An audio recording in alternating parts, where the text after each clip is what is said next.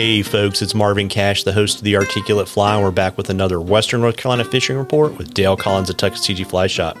How you doing, Dale? Doing great, man. How are you? I have better internet than you have. Yeah, man. I made sure I went and cranked up the engine, so it's working today. Yeah, well, there you go. Make sure you feed the hamster extra well so it doesn't croak in the middle of our recording. That's right. Yeah.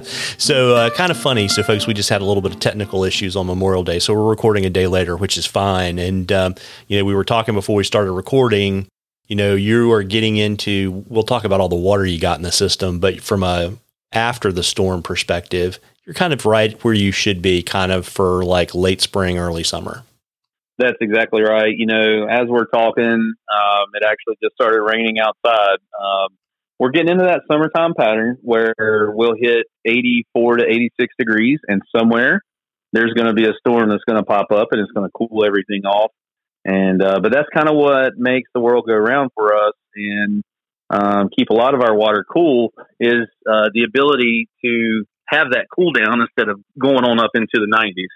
So the what it does, it's going to knock down terrestrials into the water. And put a lot of other bugs, get everything active again. So serves several purposes. Yeah, and I would say one of my favorite patterns to fish this time of year. I'm a big proponent of small foam beetles. Oh, absolutely. If you got the greeny weenies to replicate the worms coming out of the trees, those are fantastic. Ant patterns for sure. The beetles especially can be really good. And, fish through the rain. It's going to quit in probably 5 minutes or so, and then the sun will come back out. But you certainly want to be aware of your surroundings and not get into a bad situation. But, fish through it and try it. It starts raining, put on some terrestrials if you're not already fishing them. Have some fun. Yeah, absolutely. And so what are you seeing kind of on your mountain streams from a hatch perspective right now? In the morning, it's going to be a lot of your mayflies, so still your blue wings. We still got water temps in the mornings of the 50s. And then you'll see a transition over to some caddis and whatnot through the day. And you sort of want to take a break when that sun hits high, 1 o'clock to 3 o'clock. Come into town, get you an IPA, then go back out and hit it in the evening. And a lot of times throwing light Cahill or even like a bleached elk hair caddis of any color will be really effective right before dark in like that last 2 hours. So a lot of our wade trips for afternoons, we're not starting them until probably 4 or 5 o'clock and then fishing up to dark.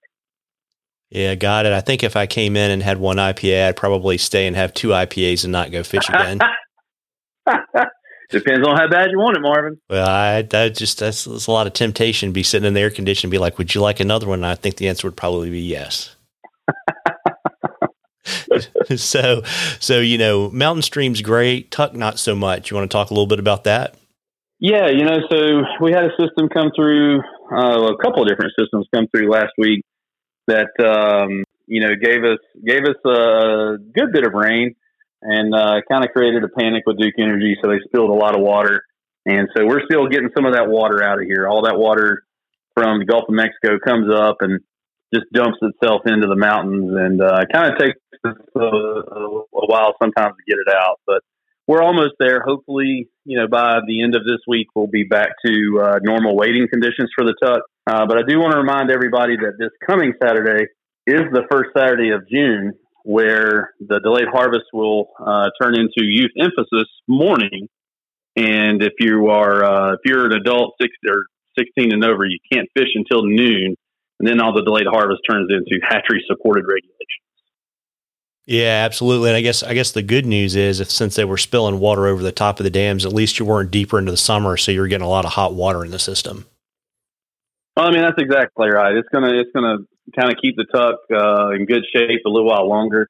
I fully expect we'll be floating it certainly through June, depending on conditions, and holding true to the last few years. May tends to be hotter than June, so I think we'll see a cooler trend going through the month where we'll see, highs in the low 80s, upper 70s, and, these popcorn thunderstorms popping up in the afternoon that keep everything cool too. So, yeah, I think we're in good shape for another 4 weeks on the Tuck. Well, that's great. Well, listen, folks, we love questions at the Articulate Fly. You can email them to us. You can DM us on social media.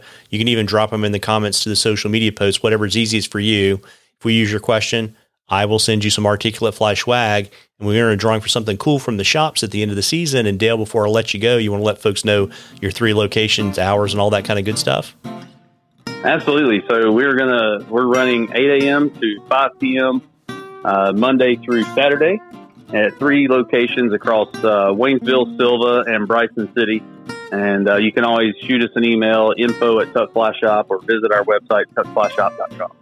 Well, there you go. Well, listen, folks, pack your rain jacket and get out there and catch a few.